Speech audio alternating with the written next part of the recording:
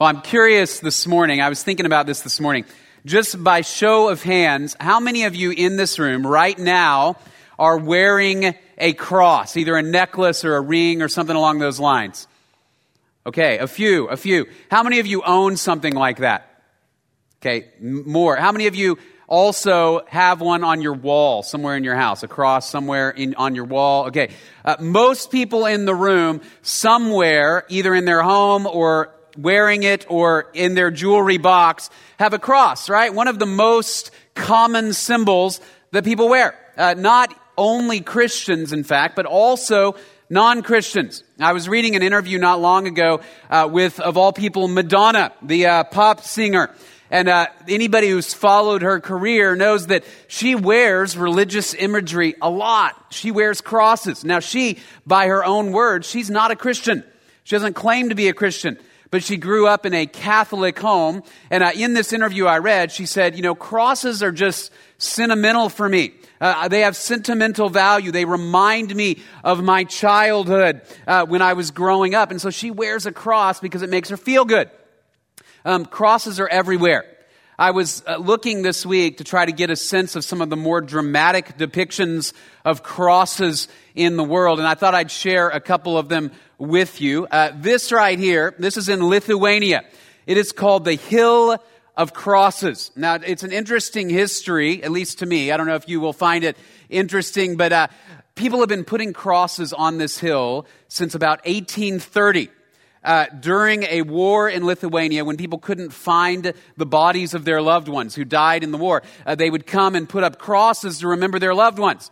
Now, what happened over time was this hill became a place where people would express their dissatisfaction and rebellion against the governments that ruled over Lithuania. So it became a particularly important spot in the middle of the 20th century when communist Russia was occupying Lithuania, and they would not allow people freely to worship Jesus. So people would sneak out here in the middle of the night and put up crosses.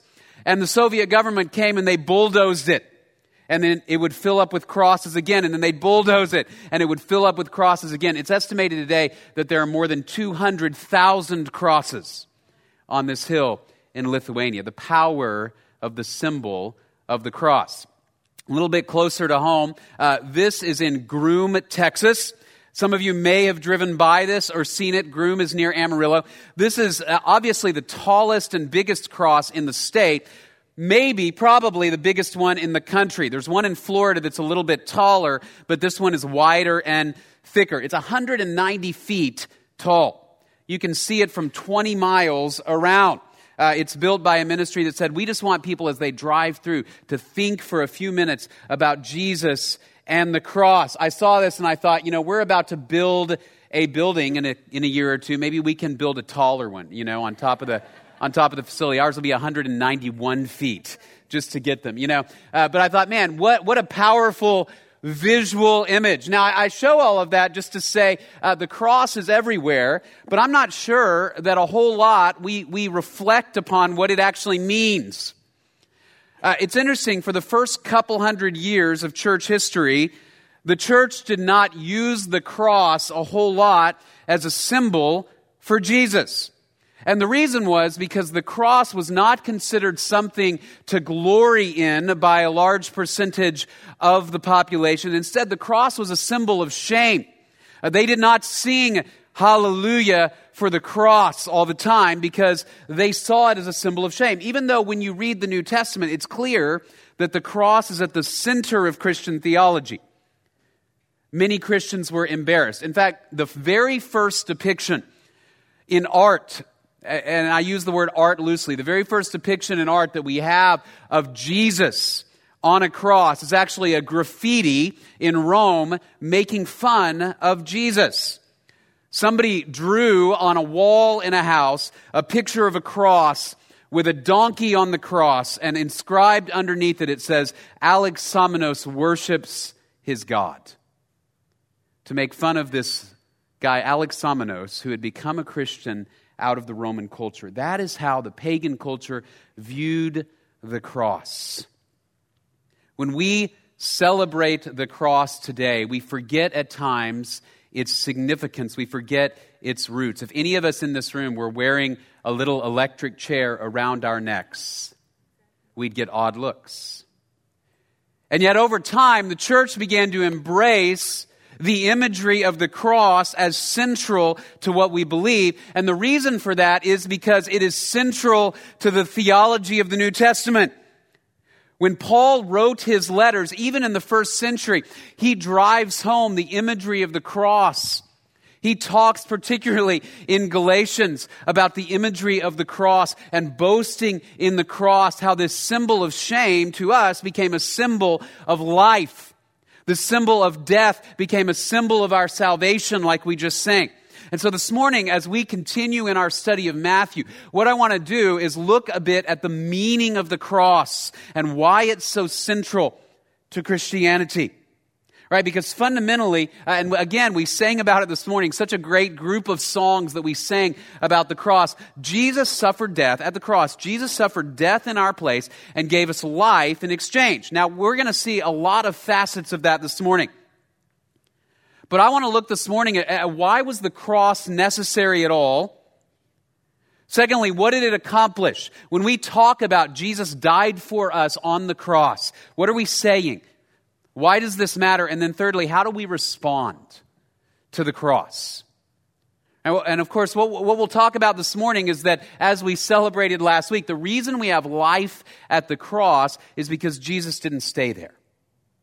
Because 3 days later, Jesus rose from the dead. What happens at the cross is this great exchange where Jesus gives his life in exchange for ours. He took the death that we have earned, and then he rose again 3 days later so that he can give us life. I want you to look with me at Matthew chapter 27. I'm going to start in verse 33. We're going to read a number of verses this morning.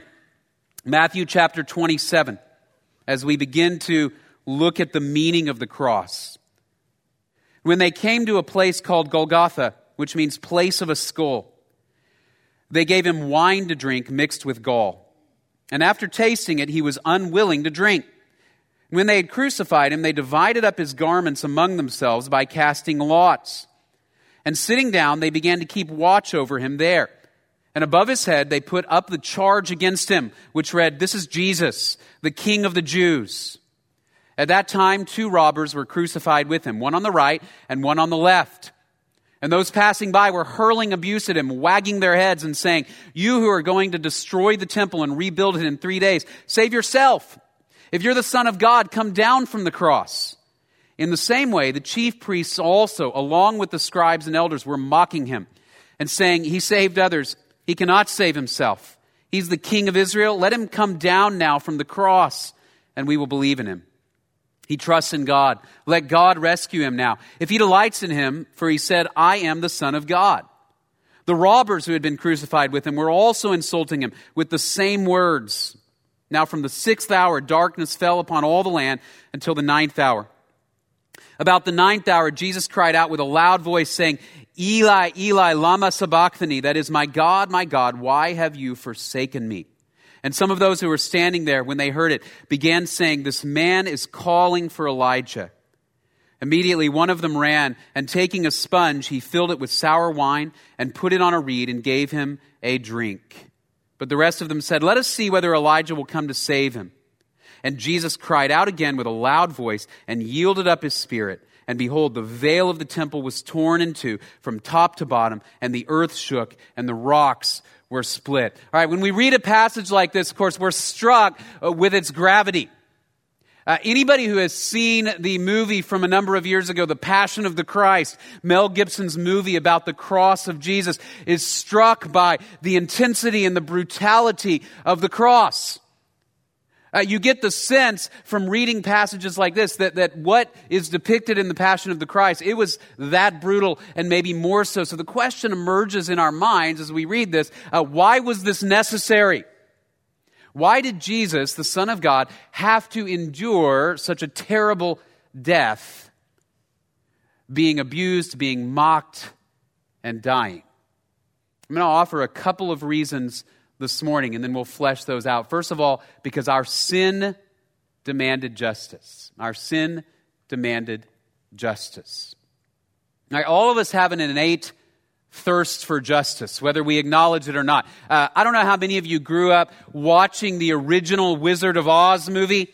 That was kind of a tradition in our house. Whenever it came on, we would watch it either in black and white, and then it was colorized at some point. And as you watch the movie, you may remember the main antagonist is the Wicked Witch of the West, right? And the Wicked Witch of the West is a terrible, terrible person. She's got a green face that clues you in that she's a witch. She's got a pointy hat. She cackles. She has an army of flying monkeys that she has bewitched to do her will, and they try to take over the land of Oz and defeat the nice wizard, who we'll ignore for a moment is a deceiver, right? But she's trying to take over Oz. Right, and as the movie progresses, you hate this witch more and more and more until at the very end, when she dies, you're happy, aren't you? In fact, the Munchkins sing a song. Ding dong, the witch is dead, right? And you clap along. You're so glad the witch is dead.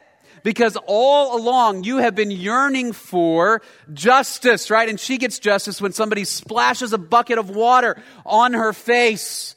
And that always raises the question, how did somebody build such an evil empire if they're so vulnerable to water? Right? But you cheer and you sing the song. That's that thirst for justice. Right? On a more serious note, those of you who are old enough to remember September 11th, go back and ask yourself, when that moment in our history happened, how did you feel? What did you want to happen to the perpetrators of September 11th? At a minimum, imprisonment. At a maximum, you wanted death. You wanted justice. All right, we have a thirst for justice because sin demands justice. But as we talked about last week, what we often forget is that we are sinners, and our sin demands justice. And so Jesus goes to the cross because our sin demands justice. We are deserving of death, and yet God is full of grace. All right, it's interesting, as you read through Matthew 26 and 7, the sin of humanity is on full display, right? And the patterns of their sin are similar patterns of sin that we see all the way throughout the Scripture. All right, so for just a minute, think back to Genesis chapter 3. When Adam and Eve first sinned against God, why did they sin against God? Fundamentally, they don't trust Him, do they? They're afraid. They are afraid. And God says to them, look, if you eat from that tree, you're going to die. And what does the serpent say? He says, you're not going to die. Here's what's going on. God doesn't love you. And God just wants to control you. And He knows that when you eat from it, your eyes will be open and you will see everything correctly. God is withholding good things from you, and He stokes that fear, and in that fear, they disobey God, and they eat from the fruit. Fear leads to sin, right? Our fear leads to sin, and you see that in Matthew 26 and 27. When we fail to trust God, then we sin against Him. Look at the Pharisees and the scribes and the religious leaders of the nation of Israel. Why do they seek Jesus' death? Because they're afraid of losing their position. Why does Judas betray Him? Because Judas loves money and he's afraid of being poor if he follows Jesus, so he sells Jesus out for 30 pieces of silver. Why does Pilate wash his hands? Because he's afraid of losing the peace and position he had worked for. Why does Peter say, I do not know Him? Because he's afraid. And so he pushes Jesus away. Sin leads to fear, and fear leads to sin. And sin leads to running away from God or sinning against others. Right? If you've ever really been afraid, you know that you probably have one of two reactions. Right? Fight or flight. You either run away or you put your fists up. I will never forget when I was maybe 8 or 9. My dad used to leave the house to go to work very early, 4:35 in the morning. And one morning I heard him. I happened to wake up. I heard him about to leave the house. And he was kind of creeping out the front door so that nobody would wake up. And I decided I was going to walk out and say goodbye. And so I walked out in the dark behind him and I said, Daddy. And he turned around and he goes, ha!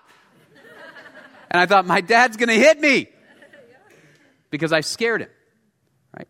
Fear leads to sin that hurts others and drives us away from God.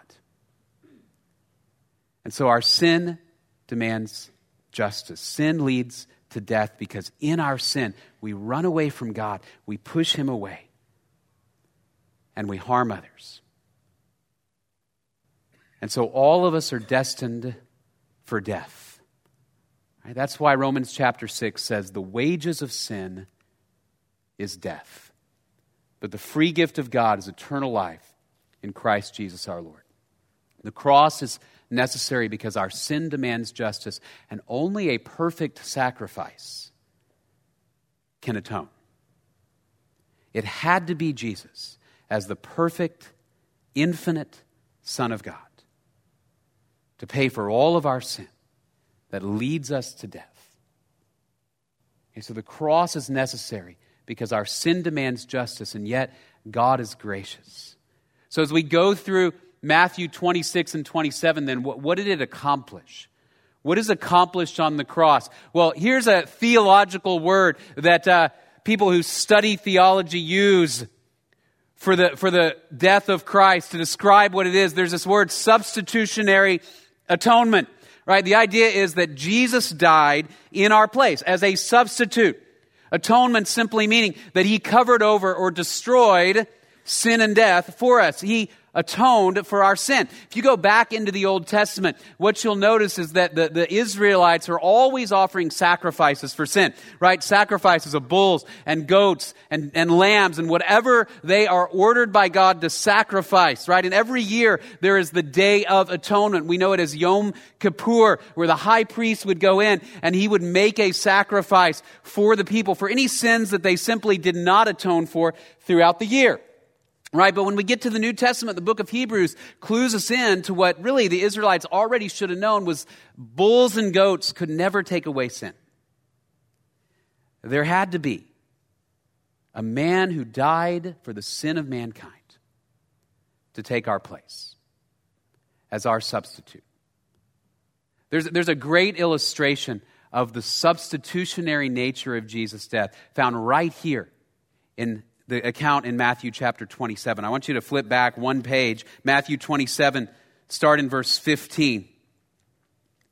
Right before the crucifixion. Now at the feast, the governor was accustomed to release for the people any one prisoner whom they wanted.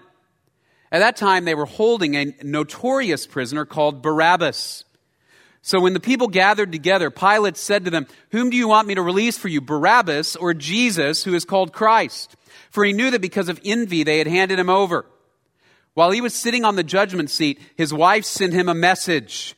"Have nothing to do with that righteous man, for last night I suffered greatly in a dream because of him." Advice, Pilate, listen to your wife. But the chief priests and the elders persuaded the crowds to ask for Barabbas and to put Jesus to death. But the governor said to them, "Which of the two do you want me to release for you?" And they said, "Barabbas." Pilate said to them, "Then what shall I do with Jesus, who is called Christ?" They all said, "Crucify him." And he said, "Why? What evil has he done?" But they kept shouting all the more, "Crucify him." Verse 26, then he released Barabbas for them. But after having Jesus scourged, he handed him over to be crucified. Now this is a fascinating passage that Matthew puts in here, right? The name Barabbas literally means son of his father, right? And the idea seems to be Barabbas is just like his ancestors. He's just like all of us. We're just like our ancestors. Sin runs in our veins. And here's Barabbas awaiting execution because he is a robber and a murderer. He has killed people. He has stolen things.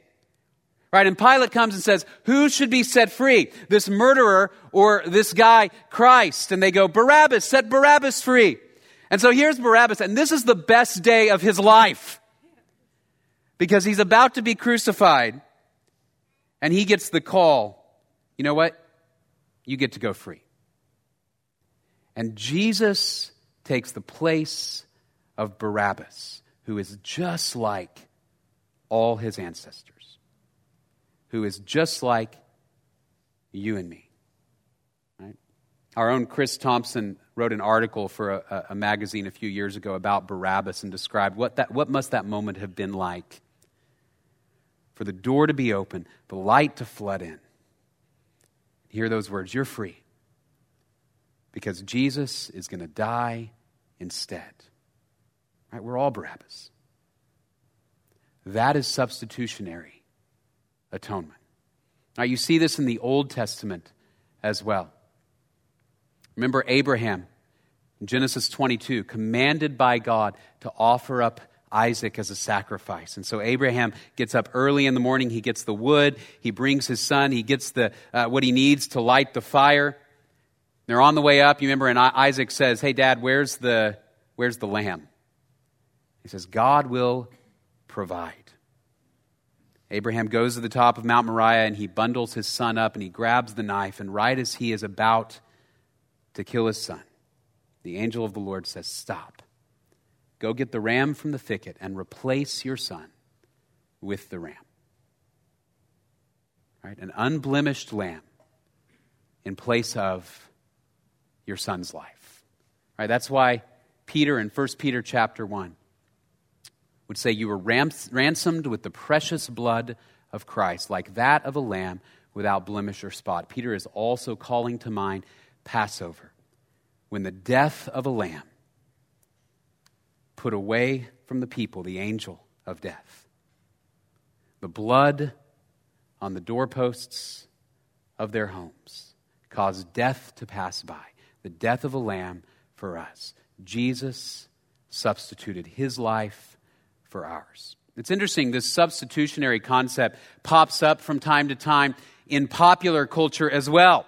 A few years ago, when the movie Frozen came out, my daughters for, I don't know, it felt like several years, it's probably just a couple of months, they watched it constantly. We sang all the songs. We went to the theater and we did the sing-along thing with the little ball, right? Let it go, right? And we did the whole Frozen thing. But it's interesting, if you've seen the movie, you know that at the heart of that story is a story of sacrificial love. In fact, one of the best definitions of love that I've ever heard in a movie is in this Disney movie from the Snowman, Olaf, who says, love is giving up what you want for somebody else. Right? If you remember the story, it's these two sisters who rule over this fictional land, and one of them, Elsa, she has a gift that she can make ice and snow with her fingers and everything. Okay, and out of her fear, what happens? Well, she runs away one day and she freezes everything, the entire kingdom, in eternal winter. And then she goes up into a palace and she locks herself away and refuses to come down to help.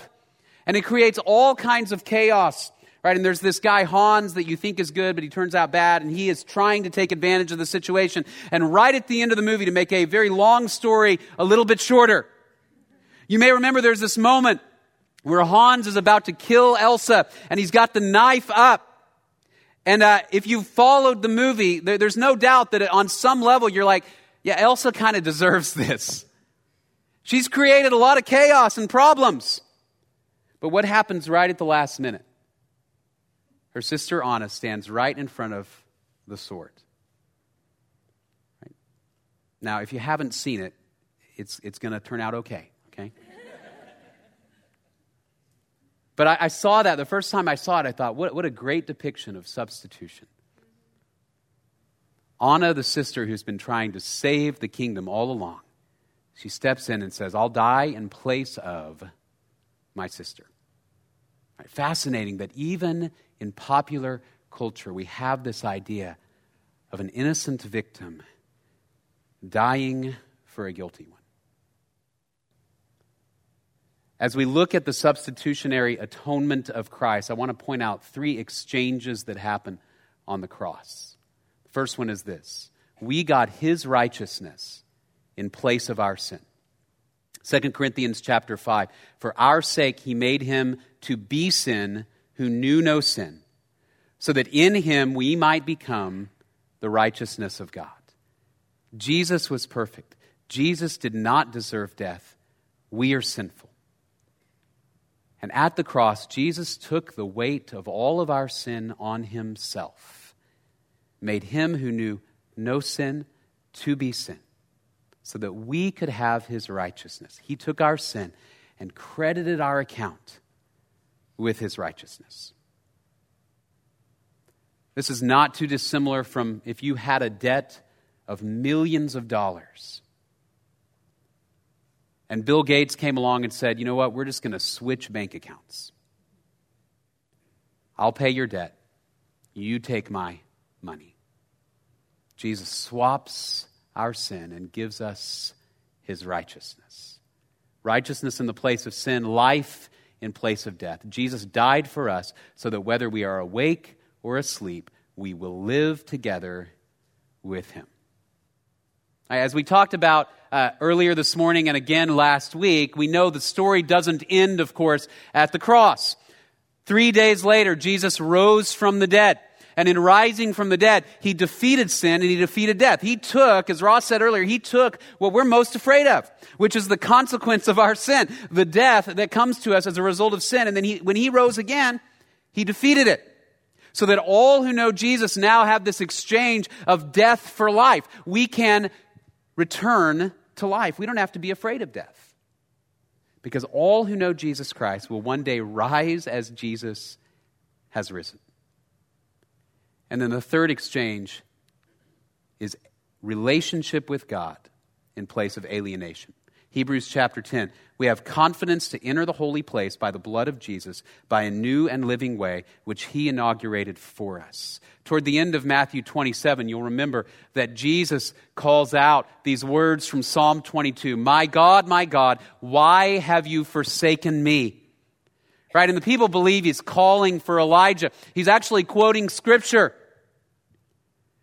As an innocent victim sacrificed on our behalf, he says, God, why have you forsaken me? Jesus experiences this alienation from God that belonged to us.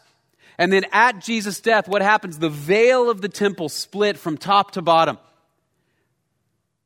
The veil that separated us from the most holy place. Again, who could go in the most holy place? Only the high priest, and only once a year, and only under certain parameters. And he had to get in and do what he was there for and get out. If he did anything wrong, he would die. When Jesus died for us, the veil is split and a new way is open. That's what the author of Hebrews is saying, is that now you and I can approach the Holy of Holies because through Jesus' death and resurrection, our sin is forgiven, our alienation is removed. All of the thousands of years that humanity spent running from God, Jesus says, I'm going to draw you in again. My righteousness for your sin, my life for your death, relationship with God in place of alienation. At the cross, Jesus gives himself for us. It helps us as we look at this then. This helps us understand why in the years following the death and resurrection of Jesus, the cross became the symbol of the Christian faith. Because the cross is shameful, but Jesus beat it. Because he died on a cross, but then he rose again. All of our hope of eternal life centers on the cross. Because of what Jesus did for us when he died and rose. All right, so how then do we respond? Let me offer a few thoughts this morning about how we respond. I'm going to give you a couple of responses that I think are inappropriate and then a couple that are the way we want to respond. All right, how should we respond? First one that we don't want to do is this. Don't wallow in shame. All right, don't wallow in shame. The beauty of the cross is that Jesus died to give us God's righteousness in place of our sin. And I think all too often when we see depictions of the cross or we think about the cross, we're tempted to go to that and say, man, I am so awful. I don't deserve it, and you don't deserve it, right? But then we wallow in shame. And I've heard from time to time sermons on the cross that are like, look, Jesus died for you, and you can't even be nice to your little brother. Right? I don't think that's the intended response of the cross.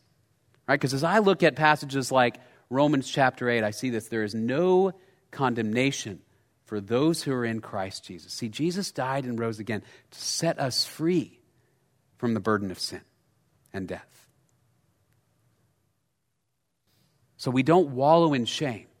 Right? Repentance is a real part of the Christian life, but repentance is different from shame. Right? Repentance means I say, God, I want to turn from my sin and follow you because in you is life. Shame says, I have no hope. There's nothing that can make me better. I am a person of greed, pride, anger, lust, hatred. That's who I am. And there's no hope. The cross and resurrection of Jesus says you absolutely have the hope of life. So we don't wallow in shame. And secondly, we don't try to repay, right? We don't try to repay. We can't repay. Again, you go back to that illustration of Bill Gates swapping his bank account with ours. Imagine that happens and I say, you know what, Bill, I am so grateful. Let me pay you back. I will give you everything that I make for the rest of my life.